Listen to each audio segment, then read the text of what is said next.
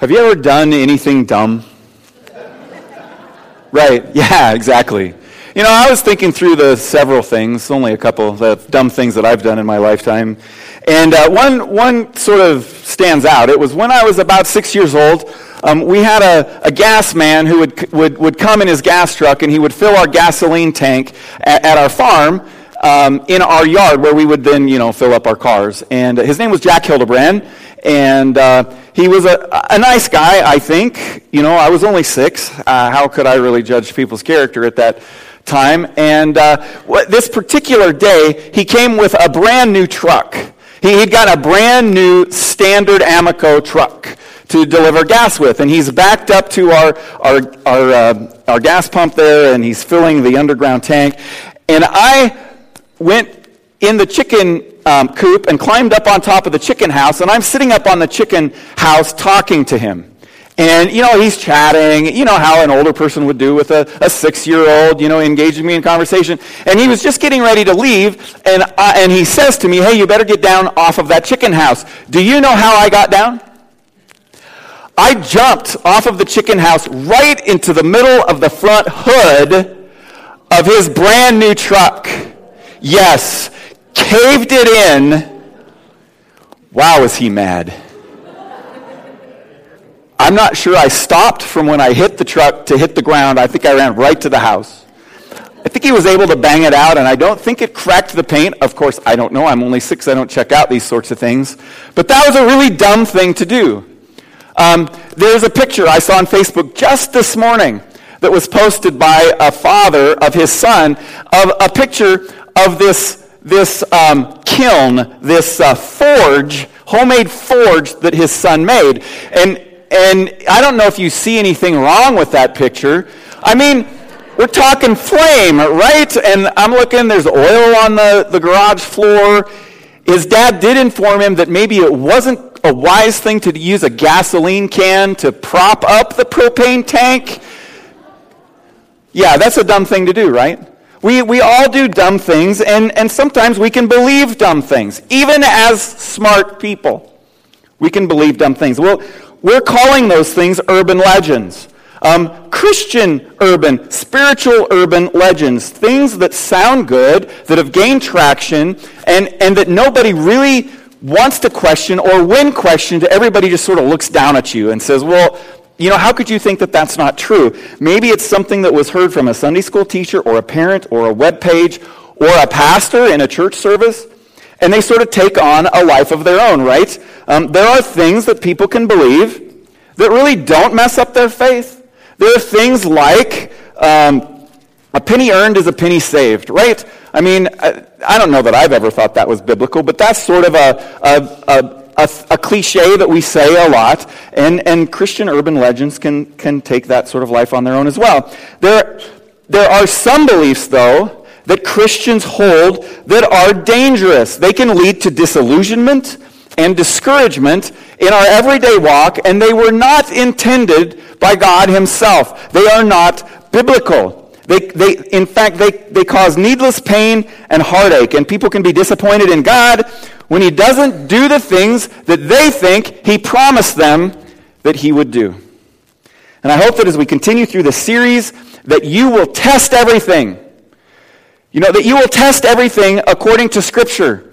Things that you read on Facebook, things that you hear in church. If you hear something and you're going, Pastor Dave, I'm not sure I'm quite there.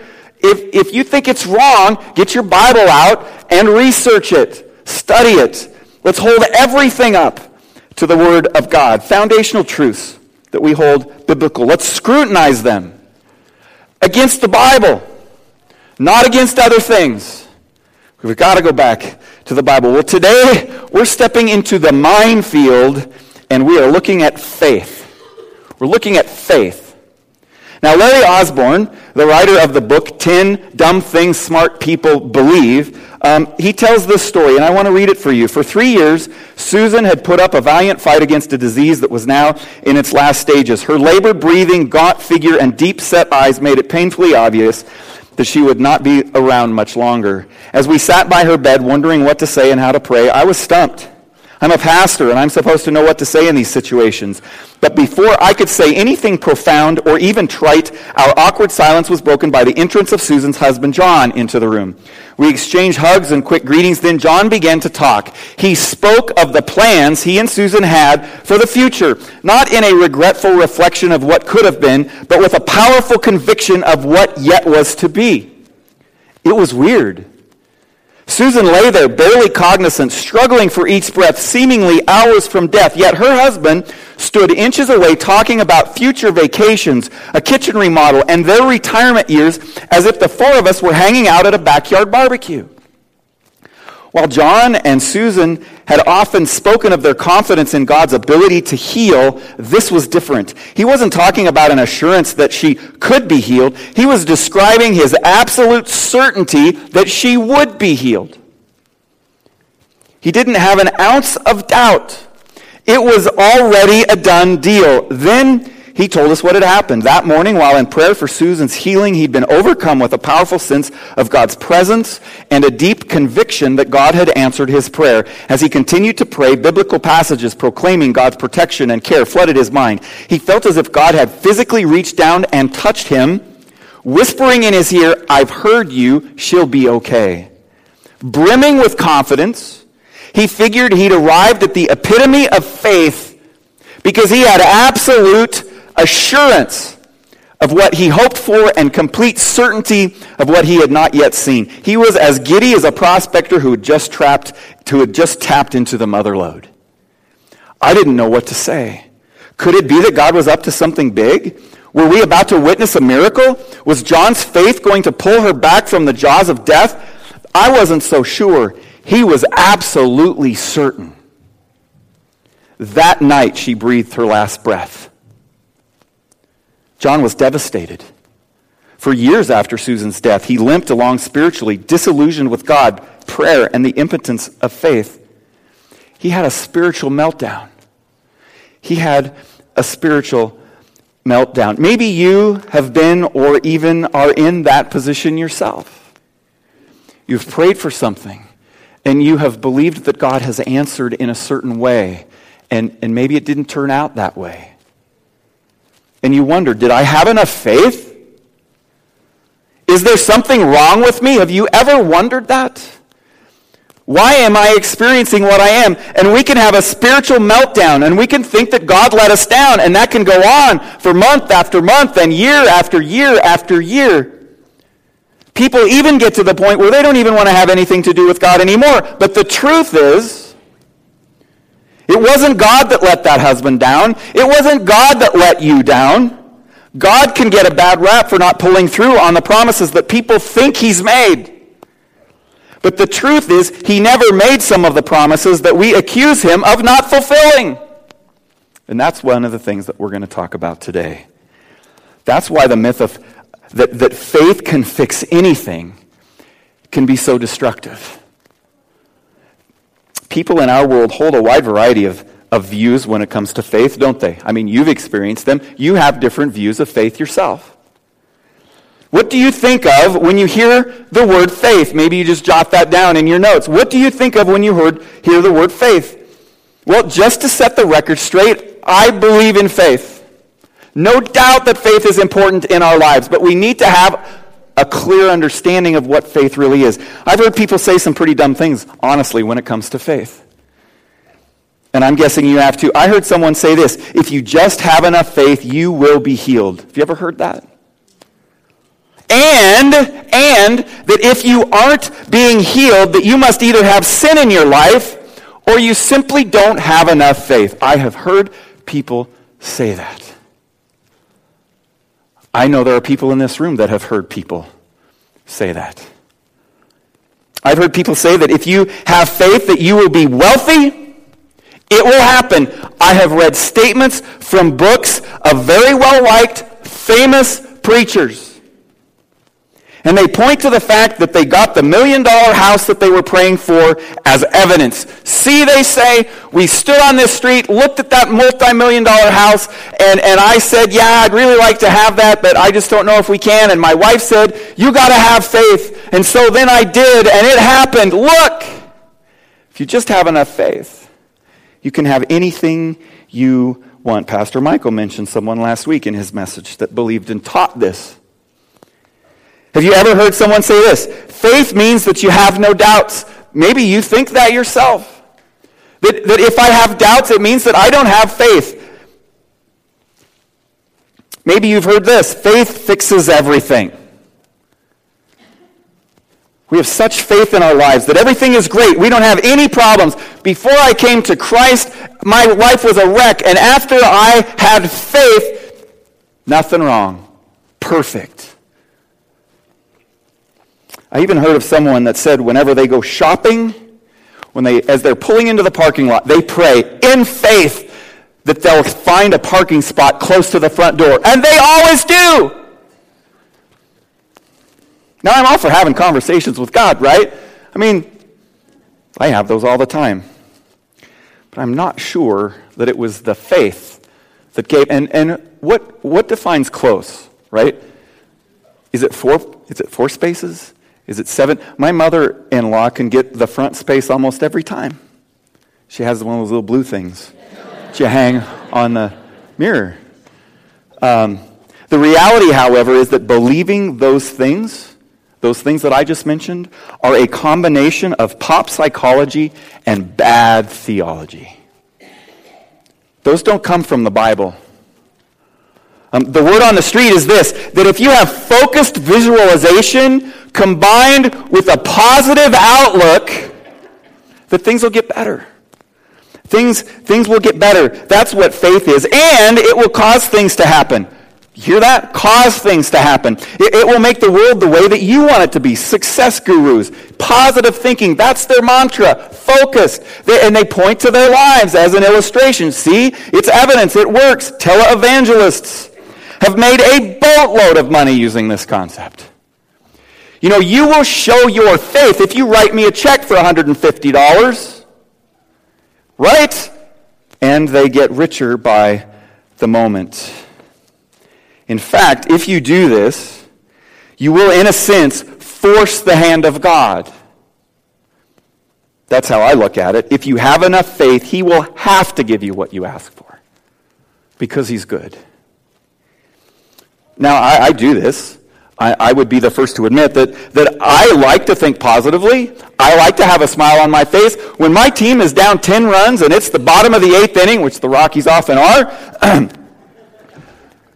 it's like, okay, you see everybody putting on the rally caps, right? And it's get all of those negative thoughts out and you focus it on your team because you just think it might happen if you think positively enough. If you have enough faith.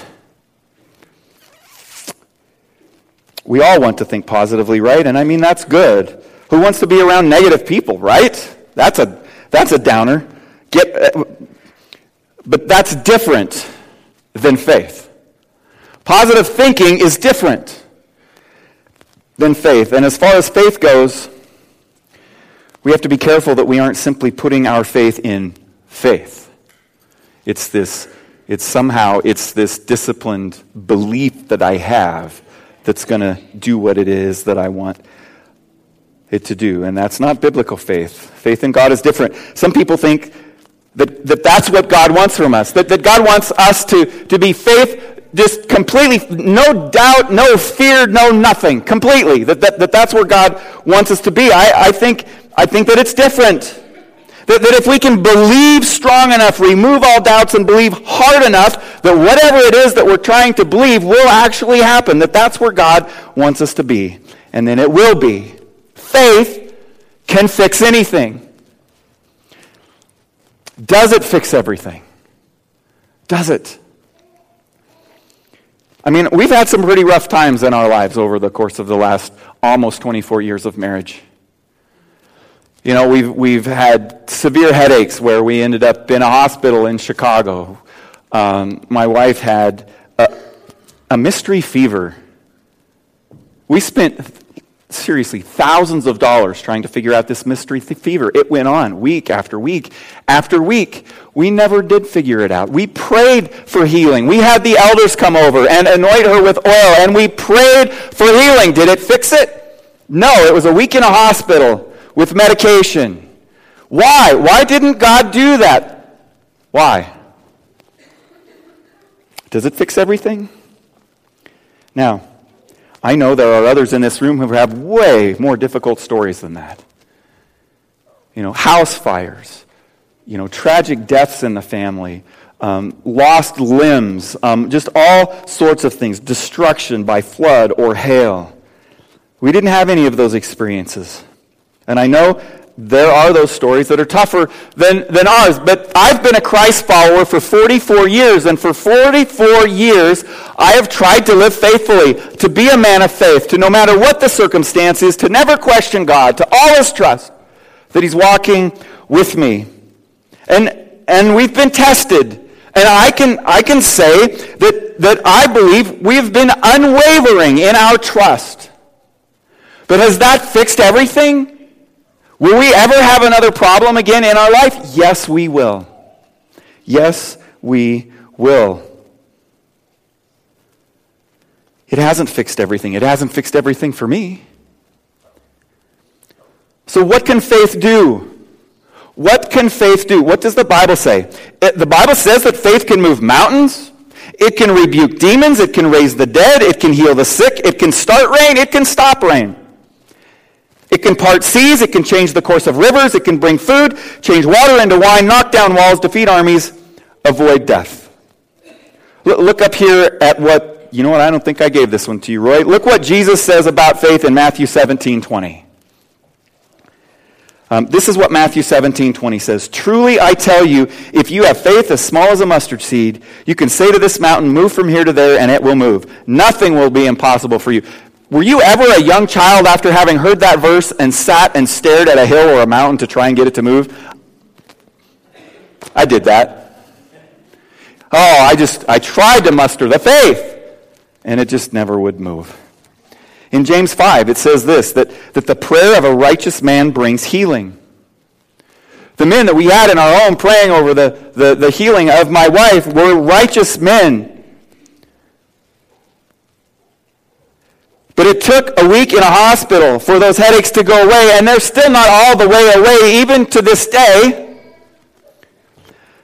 So then that begs the question, does that mean that we didn't have enough faith? What do you think? Did we not believe that God could heal her? And if your answer to those two questions is yes, if you're thinking we simply needed more faith, then you have to say yes to every Christian I know. Because there are things in their life that they prayed for in faith that God never fixed. If you say yes to those two questions, you have to say yes to Job, you have to say yes to Paul. 10 out of 12 of the disciples suffered violent deaths. I would think men who had the most faith at the time, who saw Jesus face to face, would be those men. Faith didn't fix everything for them. Faith and the concept of faith is deeply rooted in the Bible. However, I think that the idea of faith that we have and the descriptions that we use, that faith fixes everything anyway, positive thinking, visualizing things, I think that's a myth. And the belief that enough faith will bring health, wealth, and the lack of suffering, it's a myth. And here's where this problem comes from. It's the way that the original language of the New Testament was translated into English. And the English language, isn't it just terrible? It's hard to learn. It's hard to translate to other languages. It's I before E except after C, right? Except in neighbor and way, and I can't remember all the rest of that, but anyone, if you know a second language and you're trying to speak it to someone else and you're trying to translate certain words, there's difficulty in that. Sometimes there isn't a word in your language that actually means the exact same thing in there, so you have to sort of do what you can.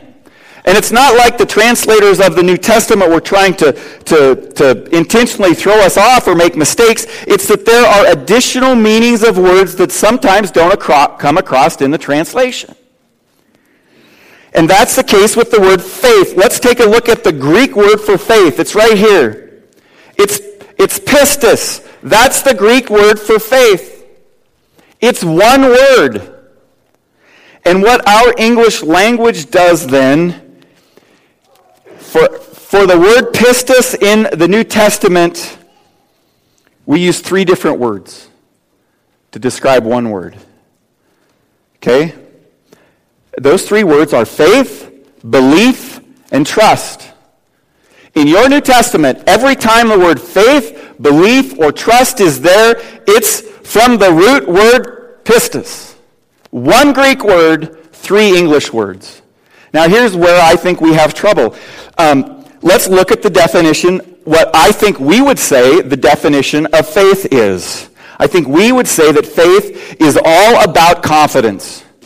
It's all about confidence. When you say you have faith in something, it's this feeling that you have and this confidence towards or for this person or this promise that they're going to do something. It's a feeling of confidence, in fact, that removes all doubt and all fear. And we often think that if we have enough faith, we wouldn't be afraid of anything, and we certainly would never doubt because we have faith. The second is belief. Now belief, where does belief happen?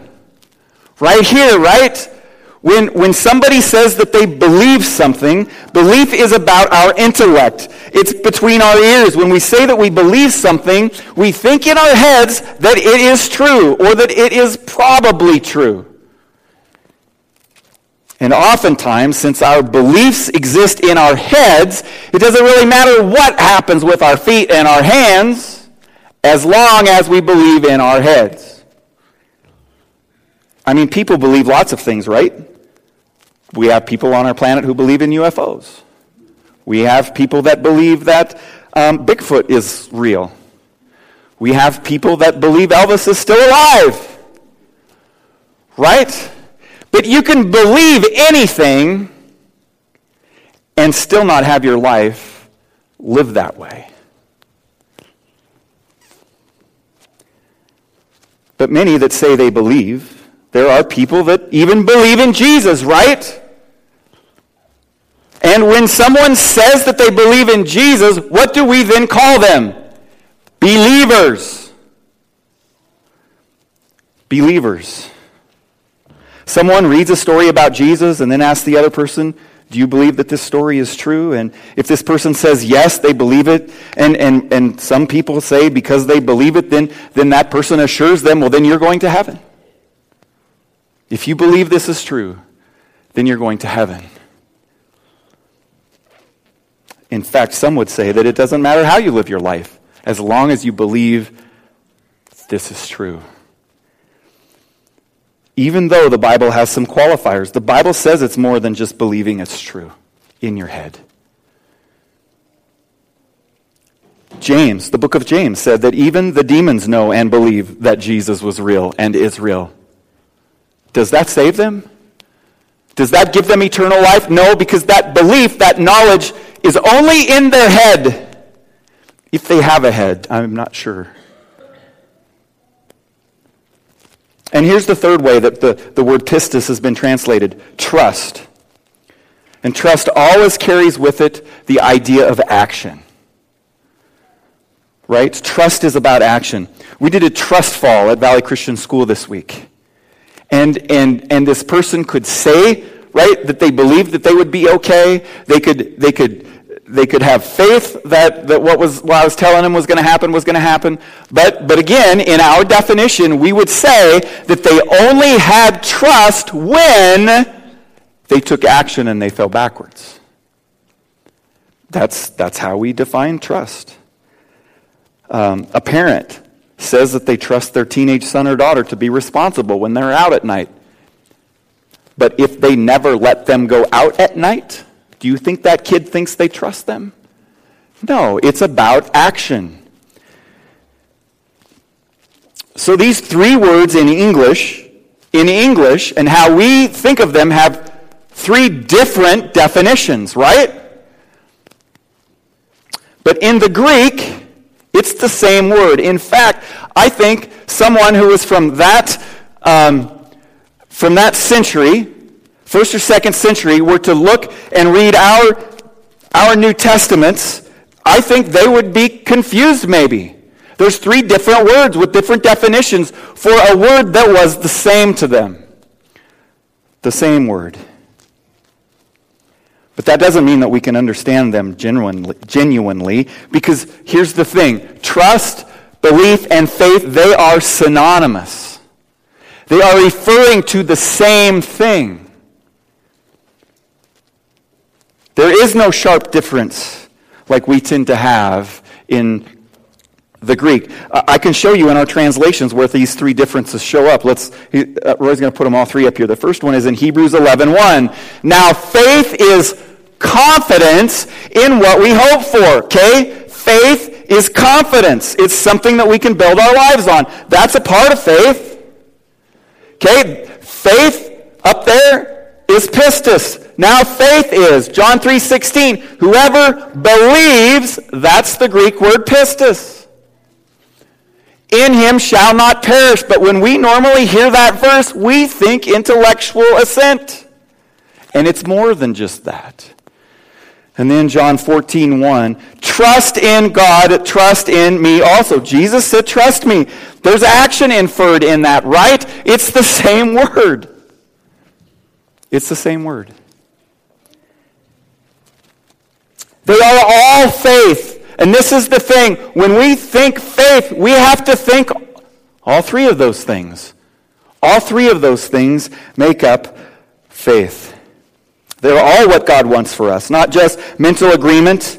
There has to be some action applied, and our lives will be different. And there's a foundation and a confidence that we build our life on. That's faith. Faith is not about positive thinking. Faith is not about visualization. Faith is not mental gymnastics. In fact, we're going to look at something here that I got really excited about when I read this week. We don't even have to have all the doubts gone in our lives before God will answer our prayers. Have you ever thought about that? Well, let's turn to Acts chapter 12 in your Bibles. Acts chapter 12. And I want us to look at an account in the book of Acts where God says yes to prayers even when there were doubts in the minds of the people that were praying them. Okay, Acts chapter 12. In Acts chapter 12, we have Herod he's persecuting the church. He's killing people. In fact, he has James arrested and he puts him to death. He has him beheaded. And the response of all of the Judaizers in that day was so strong that he thought he might just keep doing it. So he has Peter arrested. And he keeps Peter in prison, trying to determine what he's going to do to him. And we can pick it up in verse 5. Peter was kept in prison, but the church was earnestly praying to God for him. What do you think they were praying for? They were praying that Peter would get out of prison. We want Peter released. We love him. We don't want him kept in prison unfairly and unjustly.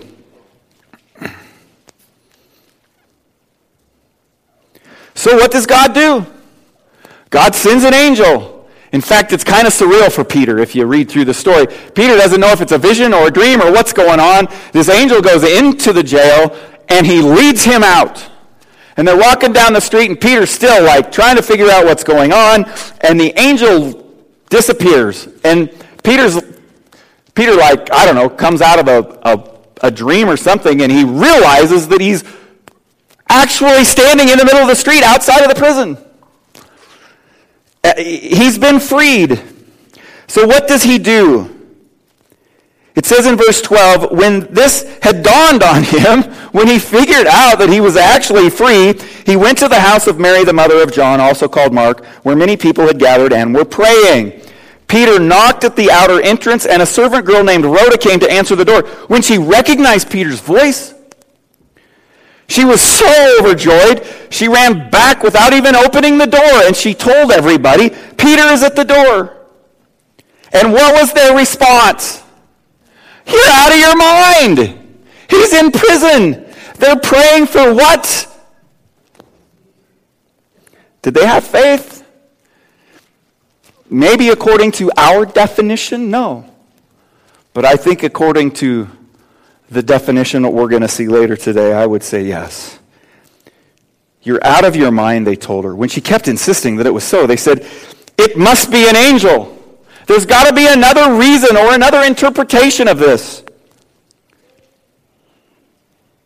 But Peter kept on knocking, and when they opened the door and saw him, they were what? Astonished! It's Peter! How did you get here? What were you praying for? Did you not believe it would happen? They had some doubt. But even in the midst of their doubt, what did they do? They prayed. They prayed that he would be released. They prayed that he would be released. In faith, if faith was all about positive thinking and not having doubt, why did God answer their prayers? Why? They were filled with doubts. In fact, at this period of time in their life, many of them were hiding in their homes. They were very afraid and very fearful of what the government might do to them because they believed. God's yes answer was met with astonishment and amazement. I think that happens in our lives sometimes. We get to the end of a period of time and where we've been praying all through it, and we look back and we go, wow, look what God did. And we're surprised. So faith isn't always without fear, and it certainly isn't without action. Turn over to James chapter 2. James chapter 2. Right after another book that we're going to take a peek into today, Hebrews. James chapter 2. Beginning in verse 17. In the same way, faith by itself, if it is not accompanied by action, is dead. There's two of our descriptions right there. Faith and trust.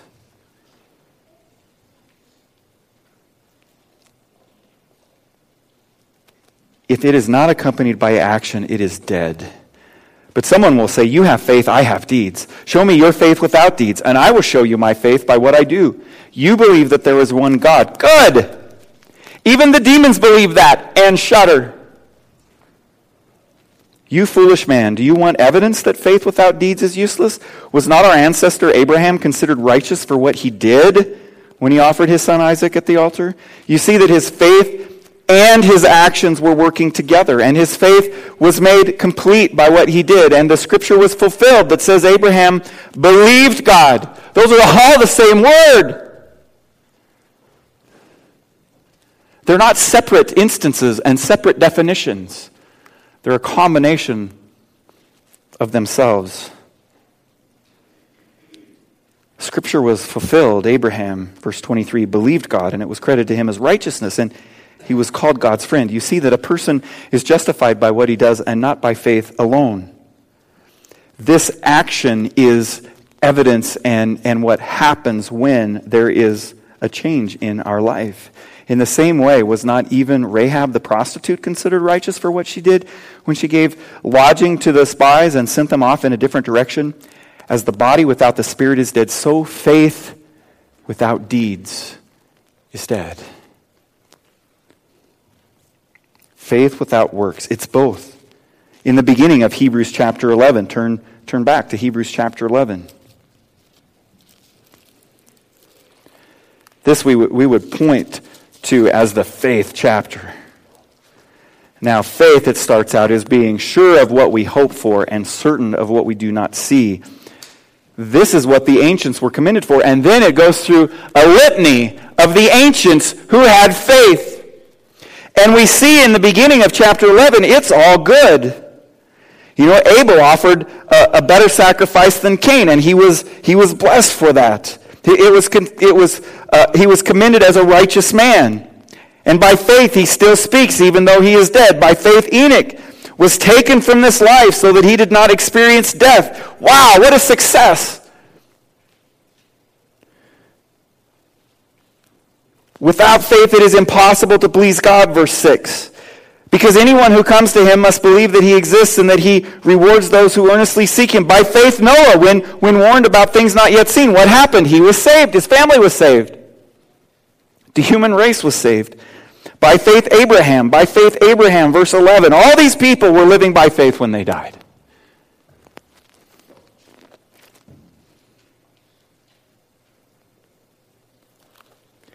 And we think, okay, faith equals success. But the writer's not done yet.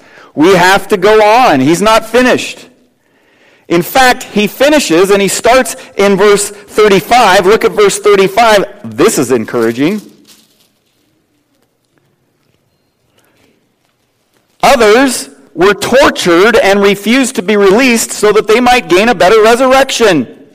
They were tortured. They were killed because of their faith. In fact, their faith actually made their lives worse, not better. Can you see the Sunday school teacher now sitting down with the children downstairs in Sunday school? Okay, now kids, today we're going to learn about faith. And if you have true faith, you could lose your head.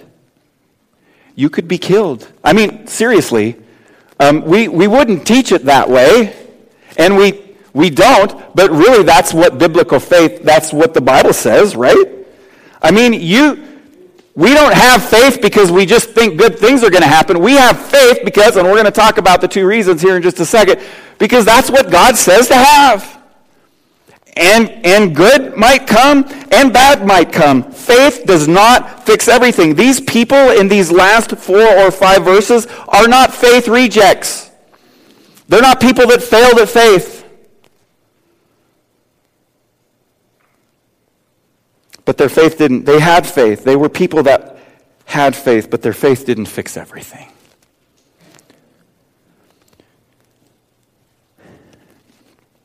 Our faith might lead to victory, and it might lead to prison. So what is real faith, then? Here's how I would define it. And this might be overly simplistic to try and combine 3 words into this little sentence here, but this is what I think real faith is. It's trusting God enough to do what God says. It's trusting God enough to do what God says. It's all 3 of our separate definitions wrapped up into one word. I think it's interesting. If you look at a Strong's Concordance in the New Testament and you look up these verses that I've been giving you and you click on the word that is translated faith or trust or what will come up is a definition of all 3 words every time. It's not each separately. It's all together. It's all together. So if it can make things worse, why then would we bother with faith?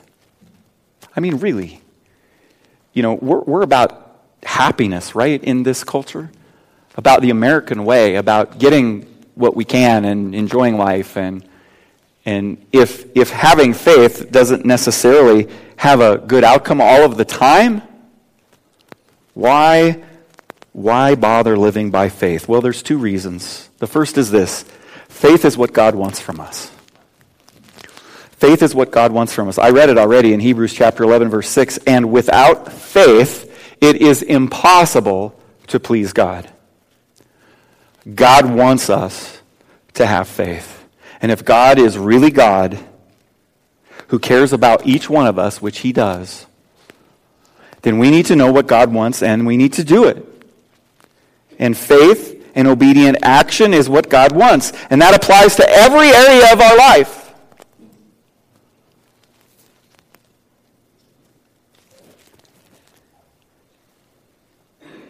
Faith and obedient action is what God wants. Our relationships, our finances, our jobs how we treat people on an everyday basis. Faith, trusting God enough to do what God says, no matter what the consequence or outcome might be or might not be. Believing Jesus was the Christ, believing the Bible and putting our confidence in God as we take action every day. That's the faith that God wants from us.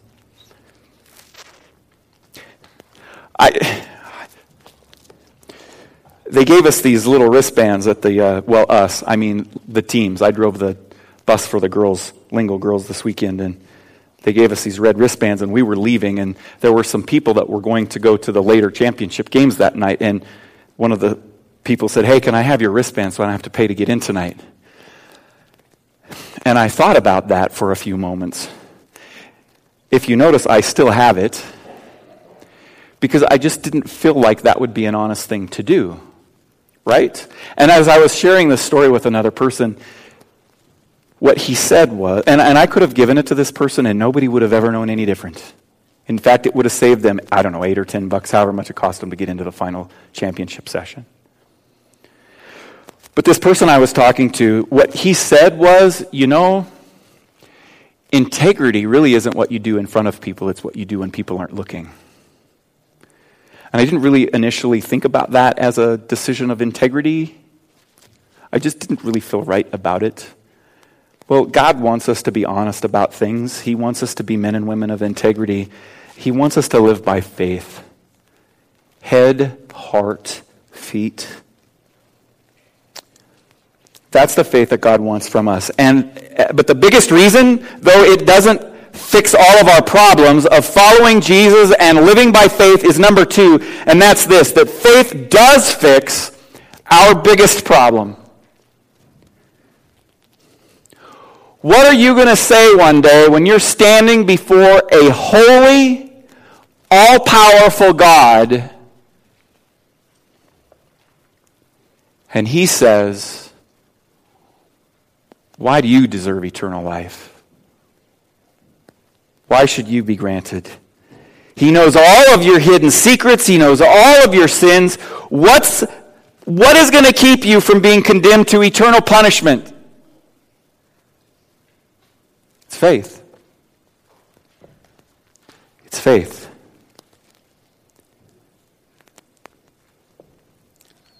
Pistis in Jesus Christ. Not just intellectual assent, not just good works, not just some sort of trust that we think we have, but all 3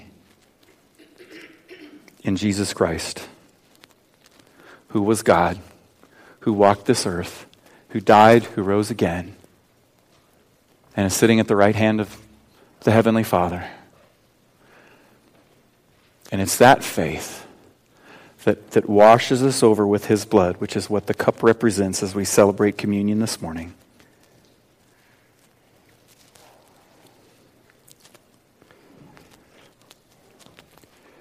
Jesus came willingly.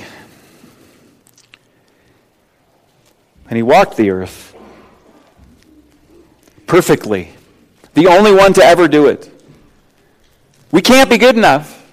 We can't outweigh the scale of sin. It's impossible. And it's that faith, and I want to repeat, it's not faith in faith. It's not just believing strongly. It's the object of that faith. It's Jesus Christ. See, there are some who would say, well, it doesn't matter who you believe in. What matters, just kidding. What matters is that you're just sincere about something. It could be Buddha, it could be Muhammad. If you just sincerely believe that it's true, then you'll be saved. And the Bible says no. Jesus says no one can come to the Father but by me. He's the only way. And that's not narrow-minded for me to... I didn't say it. The Son of God did. And our faith, it's an intellectual understanding. It is. But it's not just an intellectual understanding. It's a trust. And it's a confidence. You know, one of those words we looked at Valley Christian School was hope. You know, in our culture today, people say, I hope. I say, I hope it snows all the time. But really, especially in Minnesota right now, that seems like wishful thinking. And that's how we say it. I hope this, I hope that. What we really should say is, I wish for this and I wish for that. As a follower of Christ, our hope is a sure thing. It's a confidence. My hope is in Christ. It's not that I wish that someday he might save me. No, my hope is in him because I believe that he said what he said is true and who he was the Son of God. That's a confidence.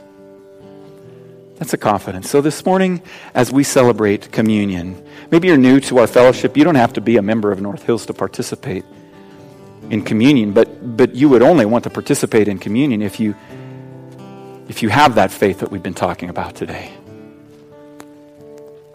It really doesn't mean anything if you don't. This bread, Jesus had these very things with the disciples over 2,000 years ago on this planet for real. It happened in history. He broke the bread and he said, guys, this is my body, which is going to be broken for you. When you eat of it, remember. And he took the cup. And he said, this represents my blood shed for you. He said something kind of cool. He said, I will not drink this cup with you again until I return. But until I do, you drink it in remembrance of me.